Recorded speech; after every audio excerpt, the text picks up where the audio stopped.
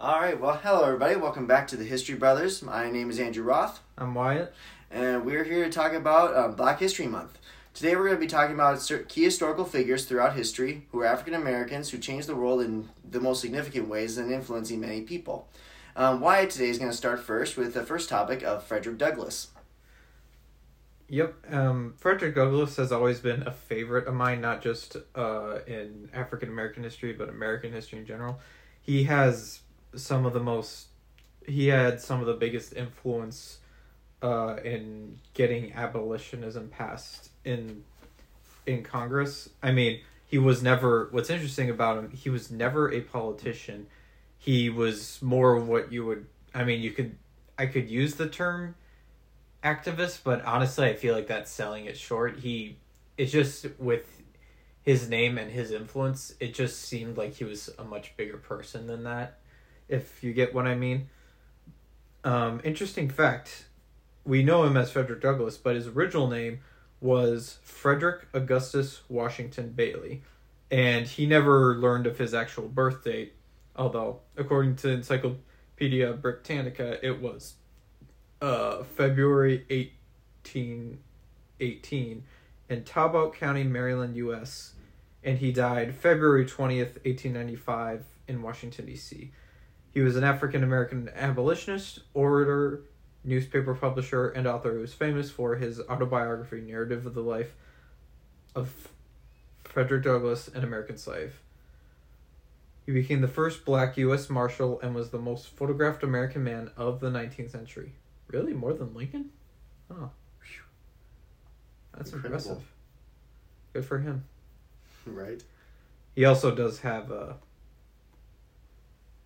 look of, like, posterity, Yeah. not I'm the man look, but, like, you just see a photo of him and you're like, oh, that guy's important. You see photos of people in, like, the 19th century and you're like, oh, man, they look important. Right. Of course, we know with the history books, Frederick Douglass was actually important. Because some people, they have a really good photo of themselves back then, yeah. but they're not necessarily famous. They're just big aristocrats. Oh, yeah, exactly. Yeah. I did not know he became the first U.S. Marshal. First black U.S. Marshal. Oh, wow, I actually never knew that. Yeah. Douglass, just for reference, I'm reading this from Encyclopedia Britannica. I have actually read his Narrative of Life of a Slave, and it was really interesting. I mean, the sad thing is I don't remember it very well for some reason, which is weird because, like, I'm pretty sure, I, like, read the whole thing, even. It's not very long. If you're interested in reading that, it's not very long. Obviously, it's a darker tale because he's describing his life as a slave in Maryland. Very interesting that he was a slave that was so close to the northern states. So, like, how slaves would just run up to the north for freedom, and the fact that he was so close. But anyways, that's a little sidetrack. Douglass was born enslaved as Frederick Augustus Washington Bailey on Home Hill Farm in Talbot County, Maryland. Although the date of his birth was not recorded, Douglass estimated that he had been born in February 1818, and he later celebrated his birthday on February 14th. Douglass was owned by Captain Aaron Anthony, who was the clerk and superintendent of overseers for Edward Lloyd V, also known as Colonel Lloyd. That's a fancy name, Edward Lloyd. Yeah. A wealthy landowner and slaveholder in Eastern Maryland. Like many other enslaved children, Douglass was separated from his mother, Harriet Bailey, when he was very young. He spent his formative years with his maternal grandmother, Betsy Bailey, who had the responsibility of raising young enslaved children. See, fast forward. When Douglass was aged 5 or 6, he was taken to live on Colonel Lloyd's home plantation, White House. Lloyd's plantation functioned like a small town. Young Douglass found himself among several other enslaved children competing for food and other comforts. In 1826, at approximately age 8, he was sent to live with Hugh and Sophia Auld at Fells Point, Baltimore. Hugh's brother, Captain Ice Auld, was the son-in-law of Douglass's owner, Aaron Anthony. Douglass's responsibility in Baltimore was to care for Hugh and Sophia's young son, Thomas.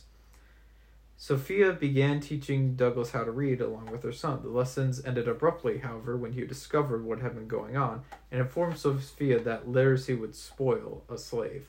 According to Douglas, Hugh stated that if a slave were given an inch, he would take an awl, a unit of measure equal to about 45 inches. Basically saying you give them a foot in the door, they're going to want to go all the way in. Oh, yeah. Which, with Douglas, that was very true, because I learned from a short 5-minute video created by a nonprofit, PragerU.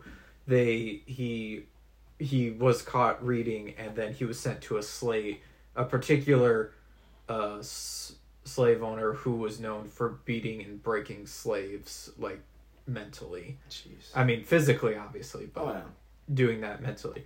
But eventually but in doing so, after getting some beatings, Douglas fought back and beat him, and after that, he was never beaten again. Yeah. Because he found the courage to stand up for himself. Douglas continued his learning in secret by exchanging bread for lessons from the poor white boys he played with in the neighborhood, and by tracing the letters in Thomas's old school books. Very smart. Mm-hmm.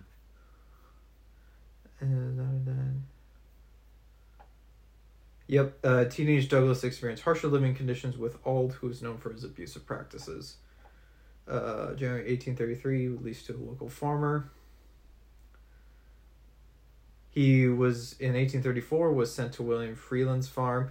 Living and working conditions were better under Freeland, however Douglas still desired his freedom. While living with Freeland, he started a Sabbath school at which he taught area blacks how to read and write. Along with 4 other enslaved men, Douglas plotted to escape north by taking a large canoe up the coast of Maryland and to proceed to Pennsylvania, but their plot was discovered. Douglas and the other participants were arrested.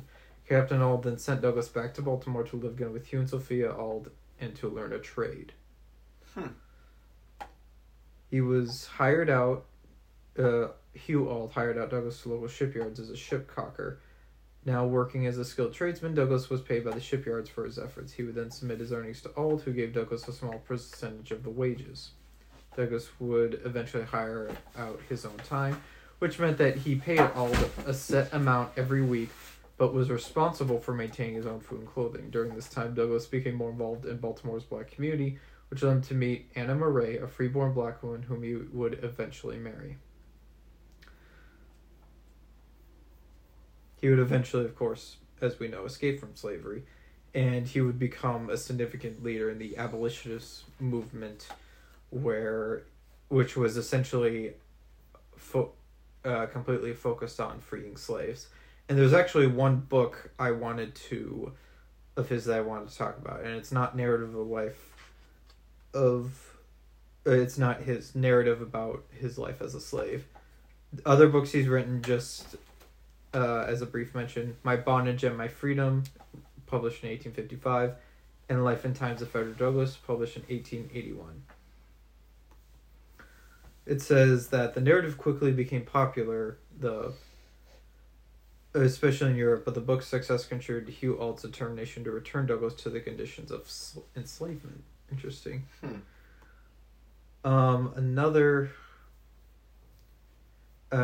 The book I really want to discuss by him, which I think is an essential read for every American, especially with regards to slavery and the Civil War, is What is the 4th of July to a Slave, essentially is what it's called.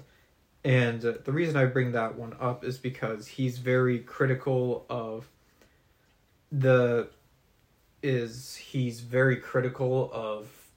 American values that are outlaid in the Declaration of Independence and the Constitution. And the reason he's so critical of that is because he's like, well, we have because of essentially slavery, and we had to fight a war to end it. And then as he is super critical of it, he then goes on to say, but I love the Constitution and the Declaration because those are values which we can agree upon. They're essential values for protecting our rights, and while the founders and earlier generations of Americans certainly made mistakes, the Constitution allows us to was written so that could be corrected. Mm-hmm. So he's critical of the founders, but he also gives them some praise because while you made a serious mistake, there is a way to correct that mistake. Right. So Douglass was not like... Ironically, there were some abolitionists who wanted to completely do away with the Constitution. They were a small group. Yeah. But Frederick Douglass was not one of those abolitionists. He said, no, we shouldn't. This is a good document for governance.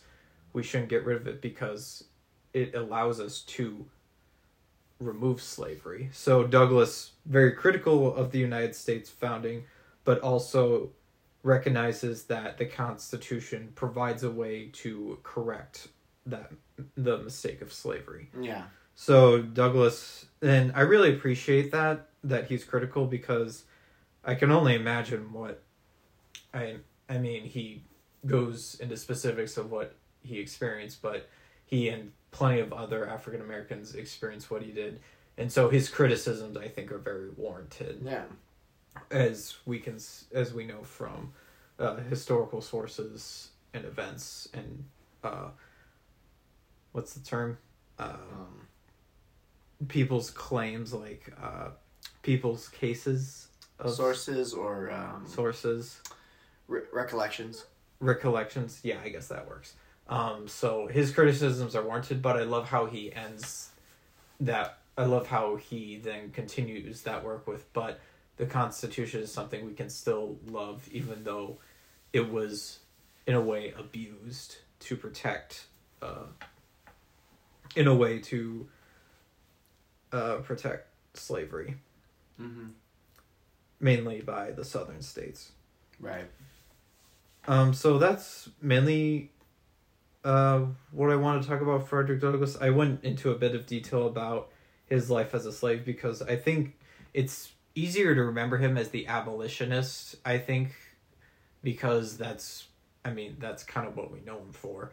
But it's easier to forget his beginnings and what led him to abolitionism, which is why I went into such detail. Mm-hmm. So I think that's all I have on Frederick Douglass. If you want to go on to Booker T. Washington. Of course. So as I mentioned, I'm covering Booker T. Washington.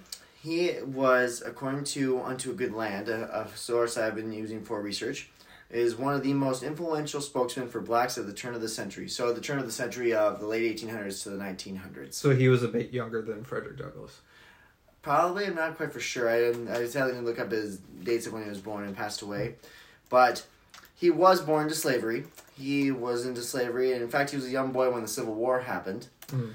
And after the Civil War, he and his family, when they were freed by the Emancipation Proclamation after the war, he and his mother and siblings went up north to where his father or stepfather, I forget which one it was, found a place for them to live. It was there that he began to learn more about education, to learn about reading and writing. He actually used Noah Webster's book on how to say the letters of the alphabet and read. I forget what they called it, unfortunately, but what Noah Webster's book was. But also he grew up into learning more about education and other hard work, and eventually began to got his education through college and was able to earn a teaching degree, and he was able to teach at other schools. Alongside that, then, he was appointed to one of the biggest positions that he is well known for, which is becoming principal of the Tuskegee University, which is one of the most famous legacies of an American history, if people don't know about World War II with the Tuskegee Airmen. But when he was principal at the school is nothing more than, I would say, inside of a church building or even in a normal shack. Like, for education, he had to make sure it was a very rundown, very decrepit. And according to his book, Up From Slavery, which is a publication he published later in life, it told most of his life story, as well as detailing his time as a teacher and as an educator. But for Tuskegee University, the school, Like, say, for example, when he actually helped raise the money to build a building for it, to make the school into more of a place where there can actually be dorm rooms for the students. There can be rooms for teaching as well as a cafeteria. In fact, the original cafeteria itself was literally something dug underground, like under a building, with made enough rooms to keep things standing, while also having like run down stuff, whatever they can find for seatings, like some benches or some other stuff and some tables. Everything was of the poorest quality, but they still used what they could to keep the school floating. And eventually he was able to make the school they were able to gather enough funds to make the school into one of the biggest places in the country, especially for African Americans to learn education and to grow into better careers.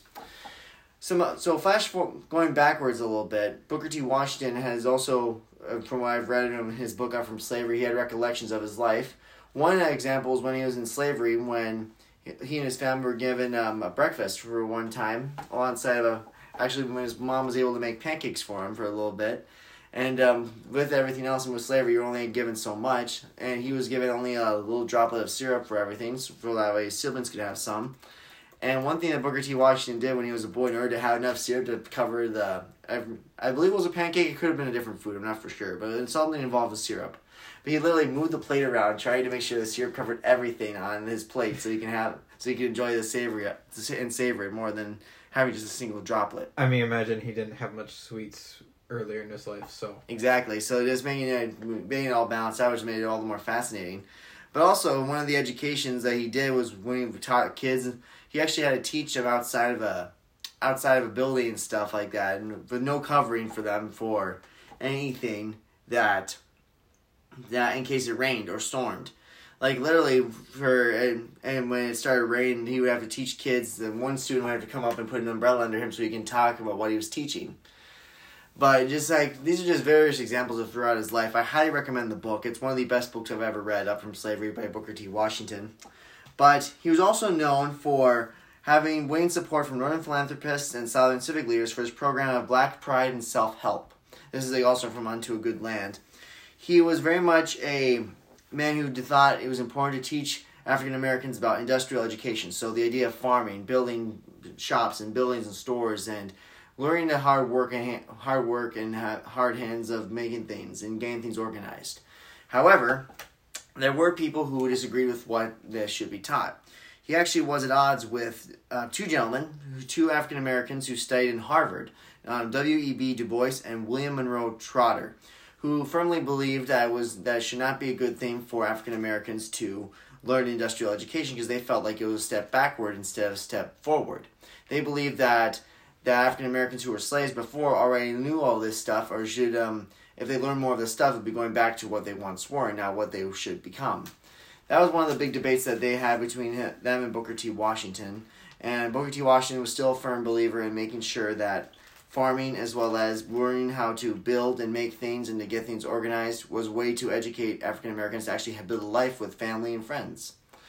But the other big thing, too, I would also mention is that Booker T. Washington, when he was principal at Tuskegee University, alongside his major contributions, he also knew another famous African American gentleman named George Washington Carver. For those who don't know George Washington Carver, he was the man who invented so many ways with the peanut, how you can apply it. And he was also an educator of a science teacher there at the school and helped to build more educations in numerous ways. But Booker T. Washington had very much a big life, and he was honestly one of my favorite historical figures to research and a hero that I like to learn more about each time. But he has always been a big influence and is very fascinating to research, especially in his later life. He's currently buried actually at Tuskegee University because of his major contributions there at the school. And there's so much more. Unfortunately, I didn't get enough information, but I need to once I research more, I'll definitely be coming back to this topic whenever we will discuss further. But the big one I really wanted to discuss, which means why we'll be discussing together, will be about Martin Luther King Jr. Do you mind if I actually say something quick about Washington Carver? Yes. So he did. And this is George Washington Carver, who invented the many ways of the peanut. Right. Interesting thing from, again, source Encyclopedia Britannica. This is with regards to his influence in the in the politics of the time. Carver was evidently uninterested in the role his image played in the racial politics of the time. His great desire in later life was simply to serve humanity, and his work, which began for the sake of the poorest of the black sharecroppers. And for those who aren't sure what the sharecroppers are, so after slavery ended in the South, many African Americans still went back to where they had previously worked, but as sharecroppers. So they owned a portion of the property that they had formerly worked on in a system called sharecropping. So that's just for reference. Sake of the poorest black sharecroppers paved the way for a better life for the entire South, so both blacks and whites. His efforts brought about a significant advance in agricultural training in an era when agriculture was the largest single occupation of Americans, and he extended Tuskegee's influence throughout the South by encouraging improved farm methods, crop diversification, and soil conservation. So Washington Carver was mainly influential with regards to his scientific thinking on agriculture. He was known as an American agricultural chemist. Yep. And I imagine, so I know the University of Minnesota has agricultural schools, or an agricultural school, and actually they have places in like rural MN where you can actually go and like understand like stuff like agricultural chemistry and stuff like that. So I imagine some of his studies and influence has seeped into Minnesota agriculture. So, which I think is really interesting. So essentially Washington Carver, he wasn't really interested in he was less interested in his influence in himself as like a symbol in politics. He stuck to his work, which I think is just, I mean, it's interesting how the people who don't intend to be symbols often become that by doing their job, by doing the work they're doing and doing it a really good job. Yeah. So someone like, I mean, Frederick Douglass, I don't know if his desire was to become a symbol. I think you could argue he was wanting to be a symbol for African Americans and for abolitionists alike, but he became that through his hard work and dedication, and we see George Washington Carver do the same thing here, even though he didn't intend to become a symbol, even though he was often used by some during that time. Yeah. So that's just some interesting little bits of information about Carver. I think he's a really interesting figure, probably even underrated, honestly, because I mean, obviously most people aren't interested in agriculture. Mm-hmm. Farming, I think during this time in the late 1800s, farming, 50% of all American families were farmers. So it was widely form of economic livelihood, but now I think the percentage of Americans who are farmers is like 5%.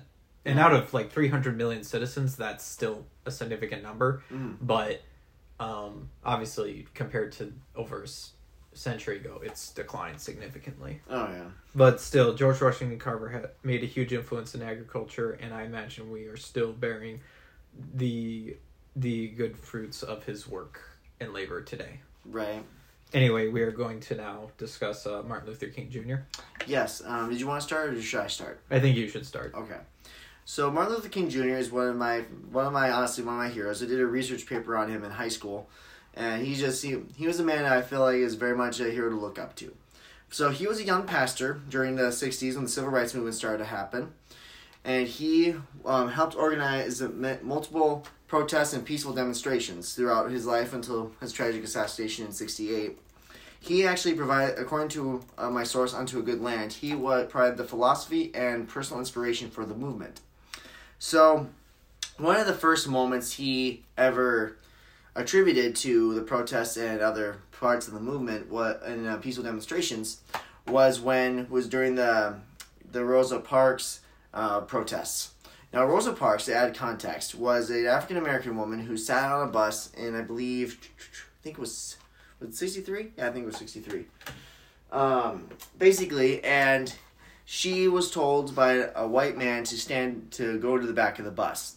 she firmly said no, because back in that time, one of the laws was that when African Americans, when a white person wanted to sit down, a black person would have to go to the back of the bus, and she firmly said no. And she, alongside that, people tried to get her off until she was forcibly removed from the bus. And in fact, if I remember correctly, now, if I'm saying this wrong, somebody please tell me. I believe she was arrested, not for sure. But I believe she was arrested. But I think she was, I'm pretty sure.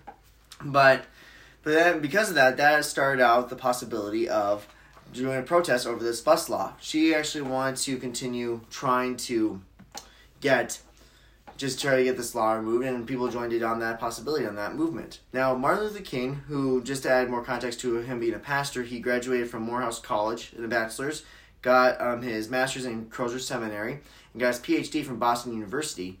Wanted to help in a way that was different. Now, according to the text I looked at, Unto a Good Land, he was never raised in the poor slums of what some African Americans dealt with. So some people actually didn't think he would be the perfect man for the job for the protests.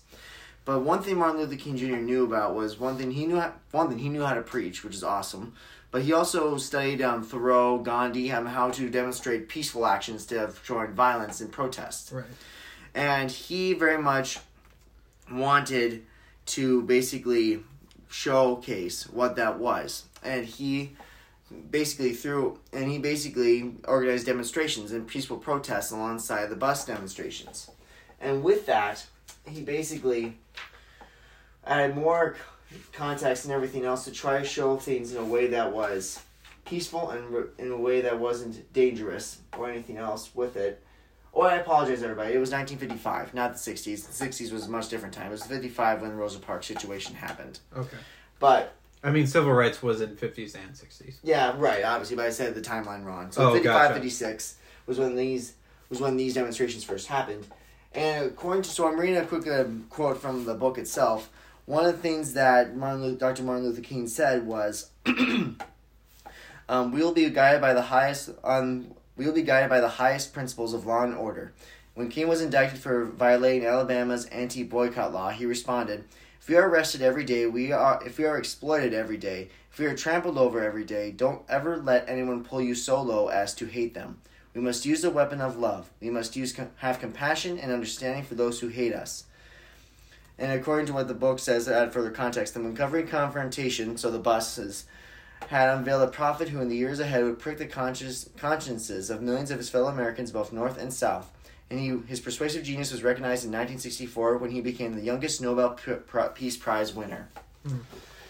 So, in other words, Martin Luther King Jr. wanted to teach people how to walk in love while also walking in protest and showing how, because in violence it basically depicted a sense of hatred toward others, right. Whereas in peaceful protests, he wanted to showcase how it was basically a way to showcase that they were walking in love despite the fact that people are terrorizing them and hurting them. Mm-hmm. Now, alongside that, Dr. King would do more other protests and peaceful demonstrations throughout the years. And another big one that people would know, well, first I would like to acknowledge is the year 1963. In this year, he was arrested for a time and was sent to a Birmingham jail. And there were actually black preachers who were concerned about what Dr. King was doing. Mm. And Dr. King actually said in 1963 that he basically, let's see if I can find it, was basically trying to teach them, tell the other ministers that from what I've read, that it's important to actually take a stand somewhere. We can't just wait for another season for a time. It's important to actually make a moment to start moving forward. And that's basically what the main context of the letter was, which basically demonstrated how, why would we have to wait? It's important to start doing it now. But if these people never change, we got to show them it's time to change and things move forward. There's a famous quote from him where he says, "The time to do something right is always now." Something that I'm paraphrasing. Right. That's kind of what the quote essentially is getting at. The time to do the right thing is always right. Yeah. Right at that moment, right now. Exactly. And I really liked his. And we were talking about the letter. You're talking about the letter that he wrote while he was in prison, right? Yes, he was. Yes. Yeah. What he says about that letter is with regards to civil disobedience. He's like, "I'm willing to break the law and take responsibility for my breaking the law by being put in prison because I respect the authority of law, not unjust law, but just law. Because while he understood, yes, these are unjust laws that I'm being imprisoned for, but if I really do believe in the rule of law, I need to respect that rule of law has consequences for breaking it. So he didn't, because he knew if he didn't do that, it would lead to violence and even anarchy type protests where violence would break out. So with regards to that, I have a huge respect for Martin Luther King Jr. because he was willing to practice civil disobedience, pay the consequences for his actions, even if they were unjust, because he's saying, I'm doing this for the rule of law, for the rule of just law. Yeah. Not for the rule of anarchy or violence. Yeah, exactly. And that's the one thing why I have such high respect and why he's one of my heroes is just his demonstration of how to show how walking in love with others, especially when they try to attack you, and especially when you're trying to show them that something is wrong. Right. You list Martin Luther King Jr. as one of your heroes. I really see Frederick Douglass as a hero of mine just because of how strong he was in in criticizing the Constitution, but also in saying but also his praises of the Constitution, and not only because he recognizes how it was abused was wrong and bad and terrible, it can still be corrected. He saw the opportunity and he wanted to take it, just like Martin Luther King Jr. did. Yeah. And Frederick Douglass, I don't know, I almost want to say I see him as a titan. Maybe that's giving him too much praise, but like whenever I think of him, I just think of this tall, towering figure who he's kind of imposing, not because you're afraid of him, but like that guy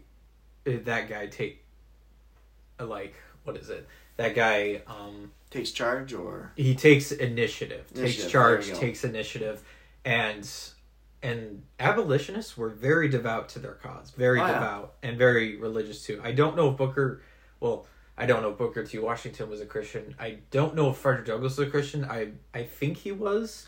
It could be very possible. I mean, I do believe Booker T. Washington was a Christian. Yeah, I think Frederick Douglass was, but I would have to do more research on that. Yeah. I mean, a lot of the slaves did hear about the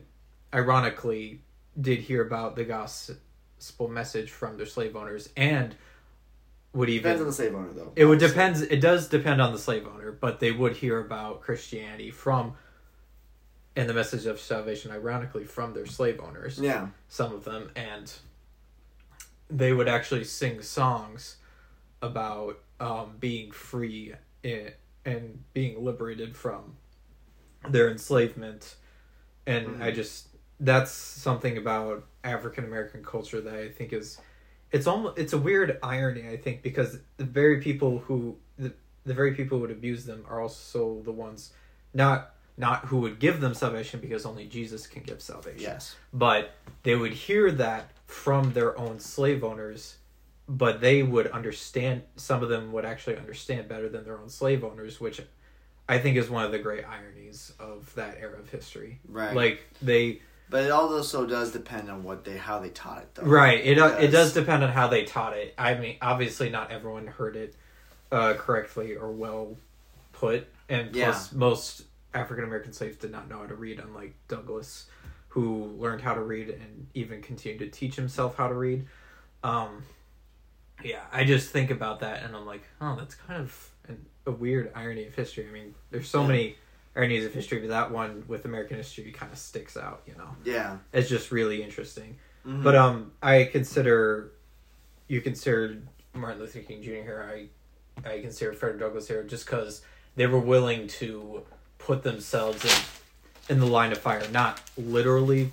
I don't think they were. I mean, Martin Luther King Jr. was assassinated, but they were willing to put themselves out in that kind of ridicule and danger for the sake of something greater than themselves, which I think, as long as that thing is good, which in their case it was, it's just, they're just people, when they do that, they're just people you look up to. Oh, yeah.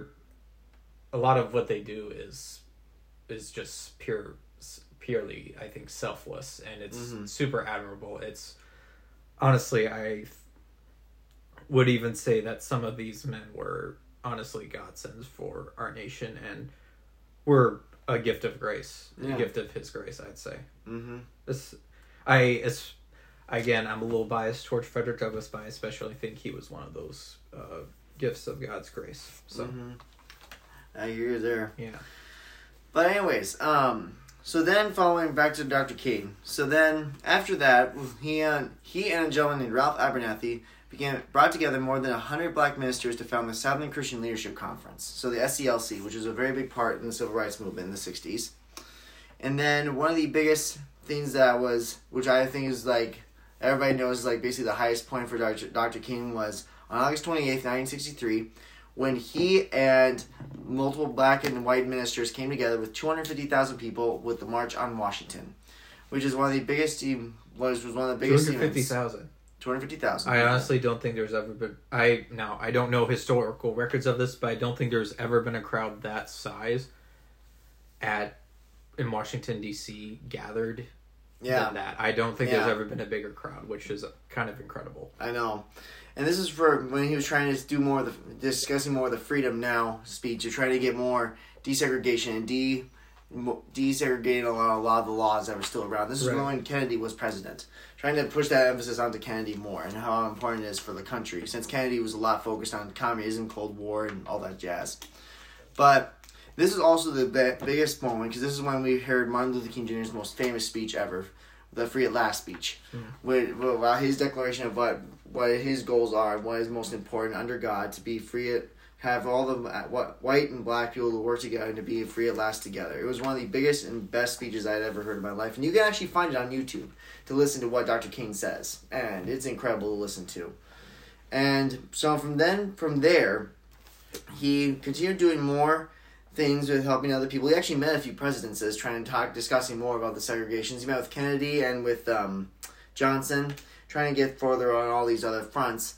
And then in 1965, there was the other big event that happened when Dr. King organized so in order to protection of voting rights for African Americans, for protection on the voting rights, for black enfranchisement, he gave a series of demonstrations and peaceful demonstrations alongside the famous march in Selma in 1965. That was in Alabama, right? Yeah, from Selma, Alabama to Montgomery. It was a big march walk. How long is that trek? I'm not for sure, to be honest. honest. I can look it up as you keep going. Because for Selma, there was a movie about that, which I have yet to watch myself, but I've seen bits and pieces, but it looks amazing.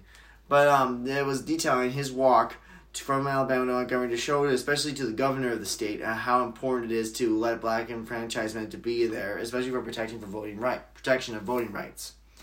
And in this one too, this is one of the biggest moments because alongside the peaceful demonstrations that was of the march, it was televised, and with the television, it showed the disasters of proving to people from the North and the South what it means for people to walk in love, especially since all the police and those who came basically attacked them and beat them with a lot of stuff alongside that. Right. It showed the hardships of what people face, but also shows about what people can do in walking in love and showing other demonstrations alongside that. And I don't think the people who were doing the march, I don't think they ever turned violent, did they? Nope. Which is honestly incredible. That's really good because that showed how it was symbolic to the United States, but also the world because how wrong it is. It represented how wrong the actions, the laws that were in place. But also it gave their cause more justification and more. Their cause gained more sympathy. And by the way, I did look up the walking distance. So driving distance from Selma to Montgomery is only about an hour, so 54 minutes. But the walking distance would be 15 hours and 54 minutes. Wow. 48.9 miles. Wow. Via Old Selma Road. Wow. According to Google Maps. Yeah. And the march took place from March 7th to March 21st in 1965. So I figured they wouldn't march a whole day straight. Right. I figured they would do... multiple demonstrations, remember. Multiple demonstrations, yeah. So the Selma March was not one continuous demonstration. It it was continuous, but it was multiple different ones kind of culminating. But still on the way to Montgomery, because that was the whole point. Right, yeah. But it showed basically what walking in love means, but also by not attacking back. And also showing how wrong these laws were. Especially with the people, with the cops and those who were there actually beating up people and attacking them for it because they weren't stopping. Eventually, it did get to I think eventually at one point the cops didn't respond in violence. So it obviously had an effect, right? Right, exactly. I apologize. I remember this event, but I don't remember the outcomes exactly. Same here. Which is I want to research it further personally, and to be told, I want to see the movie because I've never seen the film. But is it called? Selma. Oh yeah, I think I remember that. It came out in like the 2010s, right? Mid 2010s. Yeah, came out around the time. I think right before we started college, actually, Wyatt, if I remember correctly. Oh, cool. Yeah, but no, and then he continued doing much more work in ministering and helping being a light. He actually backed before Robert F. Kennedy was assassinated. He actually backed his campaign, and he also formed a poor people's campaign. He turned the focus from civil rights to focusing on the poor people of the world, those who are poor and unjust from any nationality, any color, and just showing about why he was trying to put an emphasis on how to make helping the poor to be better people and to get in form of more formidable political coalition. And that's what he was doing in 1968, was trying to going to Memphis to organize more events about this, trying to highlight about how we need to help the poor people, as well as helping to try and help them to be better, to earn better lives. But unfortunately, in Memphis of 1968, Dr. King was tragically assassinated by a white racist person, and unfortunately, it was just that, which is purely tragic, because this man was a man who was changing the world in so many ways. Right, yeah. But he still established an important legacy despite that fact. And it was during the 80s that his birthday became a national holiday. Yep, every January. And when they carved a monument of him in Washington, D.C., which I actually have visited. It's really cool. I believe it. I forget which quote it have him, but it was... I don't know. I want to say it was like an appeal to heaven, almost. Martin Luther King Jr. monument quote. I think there are actually... Apparently there are several quotes. Out of the mountain. Oh, yeah. It was... The statue said, out of the mountain of despair, a stone of hope. And it was kind of, and I love, and the imagery obviously is meant to communicate, so it's him carved, but it shows that he's still attached to the rock that they carved his figure out of.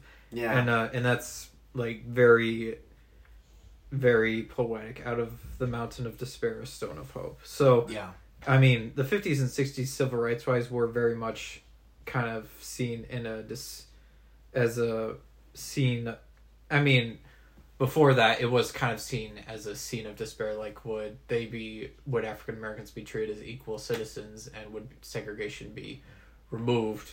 And from that despair, a stone of hope. So I like how they call it a mountain of despair, because trekking a mountain is not easy. No, and it's like, they understood the work that they do. It was a mountain to climb. So out of a mountain of despair that they had to climb it, a stone of hope. Yeah, because the Civil Rights Movement was a movement that needed to happen. It really did. But in the peaceful demonstrations were what was needed. Some of the other demonstrations with violence, I would argue on that one, because the violent demonstrations were something that were should have been taken differently. But that's a different story. Right. If we want to do another episode like this, we could talk about like groups that actually would oppose Martin Luther King Jr. and the civil rights movement, like the Black Panther Party. Yeah, or Malcolm X's teachings and... Yeah, Malcolm X, he's kind of a complex figure. He is. He's... Some of the things you would say no, some of the things you would say yes, like I can agree with this. So, that's one black figure who's more... I don't want to say paradox. He's just complex. Yeah. Very complex. Oh, yeah. That we would have to look into further. We kind of, with this episode, we're kind of just looking at people who we think are very admirable and who we think should be looked up to. Yeah, and you've changed history Yeah. for the better. But last thing I would say about Dr. King is that the reason why I look up to him as a hero is that he was a man who I would like to aspire to be. Just like as a Christian and as a man, trying to be able to stand for what is right, but also showing that we don't need to fight, that there are times where we don't need to fight in order to prove a point. And just to show... We cannot stop sin with more sin. Exactly.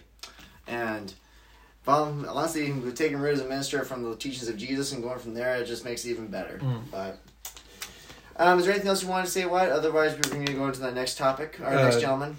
I don't think there's anything else. Okay. I know I repeatedly phrased the quote from his monument, but honestly, it is very poetic. So. Yep. I agree on that one. And so the last person we intend to discuss is the first African-American baseball player and who was inducted into the Hall of Fame, Jackie Robinson. Yes. So my source is mainly from the film that was released back in 2013 starring Chadwick Boseman. Mostly because this film is actually to be honest, I would say one of the most accurate historical films I have seen.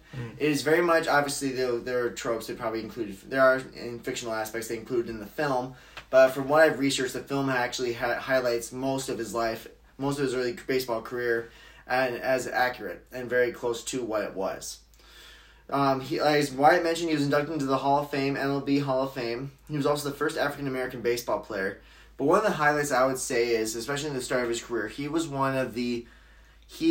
the courage to actually resist arguing with others when they called him names. Because when you're playing baseball, you're going from north to south. And the South's characteristics was not pretty. And he was ridiculed for playing a baseball player in a white baseball team. Yeah. And he was heckled, and just so many stuff happened alongside his career in baseball at the start of it that he had not to fight, because if he fought, he would have been arrested in the South. Oh yeah. Because no one would have taken into consideration what the white people did. They would take into consideration what he did. Yeah. And the one challenge he did in his early career was actually not fighting back, but actually standing up, but not having the courage not to fight back. Yeah. And actually being able to show that he can still play baseball. Kind of like Martin Luther King Jr. Basically, yes. And two key events I would say. So he was on the team for the Brooklyn Dodgers, the New York Dodgers, before they became Los Angeles. To me, they'll always be the Brooklyn Dodgers, but that's me. Wait, what were they? What are they called now? The LA Dodgers. Oh yeah, they moved to LA. Yeah. Yeah. To me, they'll always be Brooklyn Dodgers, but that's me. I think the Dodgers won a Super Bowl. Baseball, man. Baseball. World Series. I'm sorry. The Super Bowl happened a couple weeks ago. Yes. No. Well, actually, Robinson actually led them to the Super Bowl.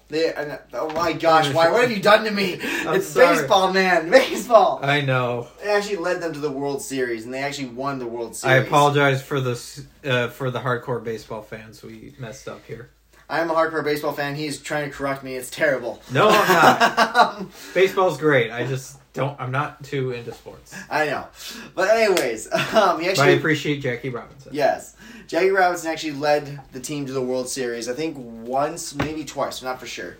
But he actually won. They won with him. They won the pennant quite a few times, especially in 1947 when he played for the Dodgers. He won the pennant and also one of the greatest baseball runs, because he was the one who won the game for him with his home run. I think it was a three-way. If I remember correctly, I think it was a three-way home run. If anybody knows I'm wrong, please correct me on it. But basically, also but two of the big events in his early career was when the Dodgers played against the Philadelphia Phillies, and in that team, because the coach Ben Chapman, at the first game as well as the second game that they played against them, the first time when they were in New York, he kept calling him the certain word that we're not allowed to say. Yeah. And basically the N-word, right? Yeah, yep. And basically ridiculed them and did so many rude comments. And again, he was not allowed to. He couldn't fight him. If he did, he would have been arrested, and Ben Chapman wouldn't have been accused of anything. Now that I know this about him, I have a lot of respect for him. Yeah, and then when they moved to Philadelphia, now they're actually, first of all, I say, so in the movie, this is where it kind of gets a little fictionalized, because again, we don't know for sure. According to the director, he added this in because there had to have been a moment or two in his life where he had to do this. And there's a scene or whatever where after Chapman psychs him out basically with what he was saying, he walked away into the batting inside the batting, not the batting cage, but past the dugout into the hallway, and literally smashed his bat, screaming at what was going on and stuff like that. It was a powerful moment based on like how much can a man take based on somebody who ridicules him and just says so many stuff. Again, we aren't for sure if that what happened, but again, the director makes a valid point that there had to have been a moment or two where he might have broke or something like that for just a brief time, quietly behind the scenes without people seeing him. Yeah. Anyways, back to what happened. Afterwards, because of the ridicule that happened, though, Chapman actually got in trouble. The Dodgers and the Phillies, the managers, so that would be Branch, and I forget the other man's name, unfortunately. They had a discussion and stuff like that. Like for one thing, they tried to get Jackie Robinson out to come to Philadelphia to play, but Blanche told him otherwise, and because of it, Chapman got in trouble. And the manager's like, okay, we need to stop this situation wherever. You need to stop doing what you're doing. And literally, in order to show that they made peace, Robinson and Chapman, and you can actually look this up online, you can find the pictures, had posts from magazines and newspapers showing that they were on friendly terms. And literally, they held a bat together, taking pictures with one another. And you can actually look them up online because they are there. Sweet. And, wait, who did he hold a bat with? Ben Chapman, to show that they were on friendly terms and that that it was all resolved. In other words, Ben Chapman had to stop doing what he was doing during the games. Gotcha. But that was one of the big events that I found that was incredibly fascinating. The second one, though, now this is actually more of what I've researched. I found out this is only a legend.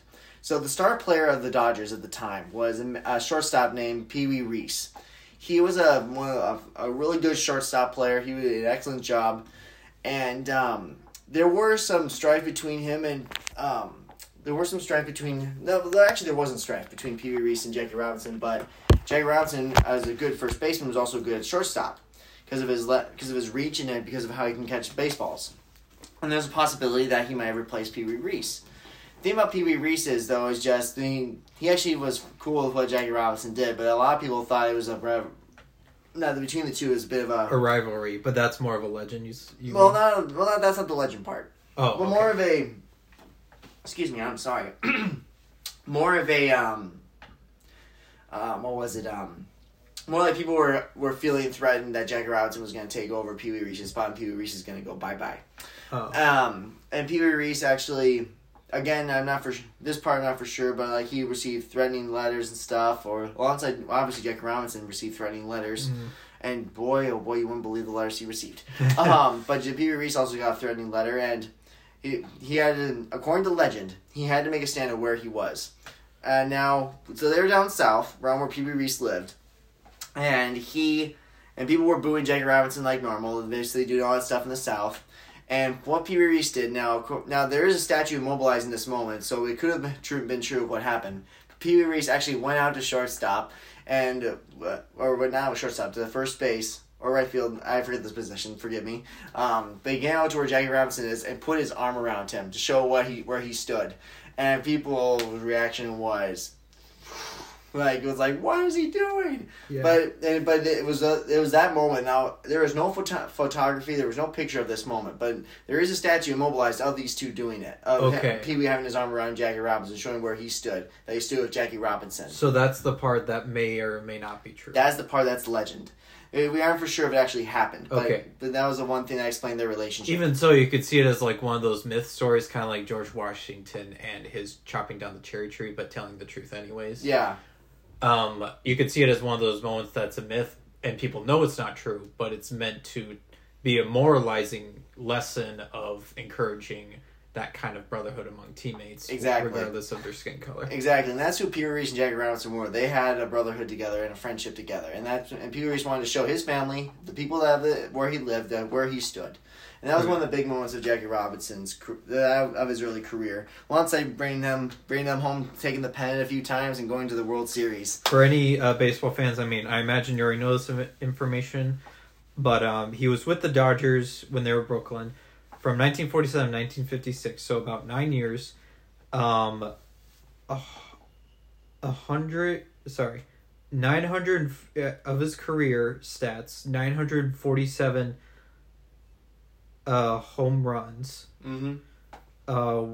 Or runs, I should say. Runs. Hits 1,518. Yep. And his batting average was .313. I don't know how good of a batting average that is. I imagine it's pretty good. Huge. Huge, okay.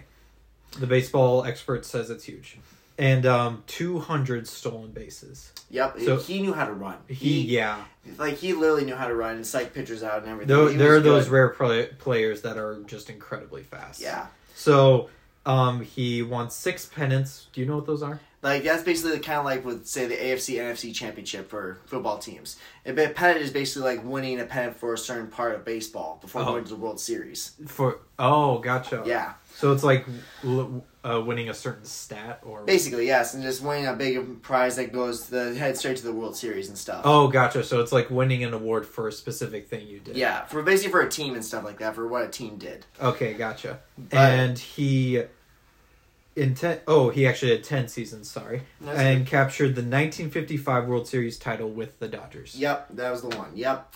And then that was much later, of course, but anyways, the last 2 comments I would say also is just Jackie Robinson was also the very first number that was ever retired for baseball jerseys, and they also have in the first game of the season, if I remember, the first game of the season. So the first time in April when baseball starts, all the baseball teams take off their jerseys and wear a jersey of their team, of course, but it has the number 42 dedicated to Jackie Robinson, so Jackie Robinson Day, right. And they do it every year for baseball. And it's quite incredible, and unfortunately, Jackie Robinson passed away at an early age, like around the 50s or 60s, unfortunately. Actually, he died in 1972. Oh, 72? Oh, it was still young. So not young, but younger than what normally is. Yeah, he lived for like 53 years, so which is still pretty young. Yeah, which is still pretty young. But Jackie Robinson is still one of my favorite heroes. But right now, unfortunately, we're slowly running out of time. I do want to clarify one thing about a comment I said earlier. Yes. So I commented earlier about how some slaves would actually hear the gospel message. Not, of course, I think many of them didn't hear it as it was actually said in the Bible, but that doesn't mean Jesus wouldn't still bring salvation to them. In other words, what I wanted to point out was Jesus still brought salvation to African American slaves in spite of many of their masters' misunderstandings of the Bible. Exactly. So that's just the last thing I wanted to clarify. Anything else you want to say? Basically, the last thing we're going to say is there's so many other African American figures we wanted to discuss, but unfortunately we couldn't. We will be doing future topics on this. We want to talk more about Rosa Parks, Bass Reeves, a U.S. Marshal from the 1800s, Harriet Tubman, who I really want to talk about because that one I really love learning about. We can also talk about war heroes, like the division in the Union Army. Yeah, that was the first African American division in the U.S. military. Yeah, and also the Civil War, American Revolution. Yeah. All those ones we can talk about. We'll be definitely talking about further topics. Next week we will be next time we'll meet up, we'll be talking about taking a break from history a little bit and talking more about books and more about what we love about books, and maybe you guys can put comments in about what you want to talk about books. But in the meantime, we hope you guys have a great day and thank you for listening. Bye.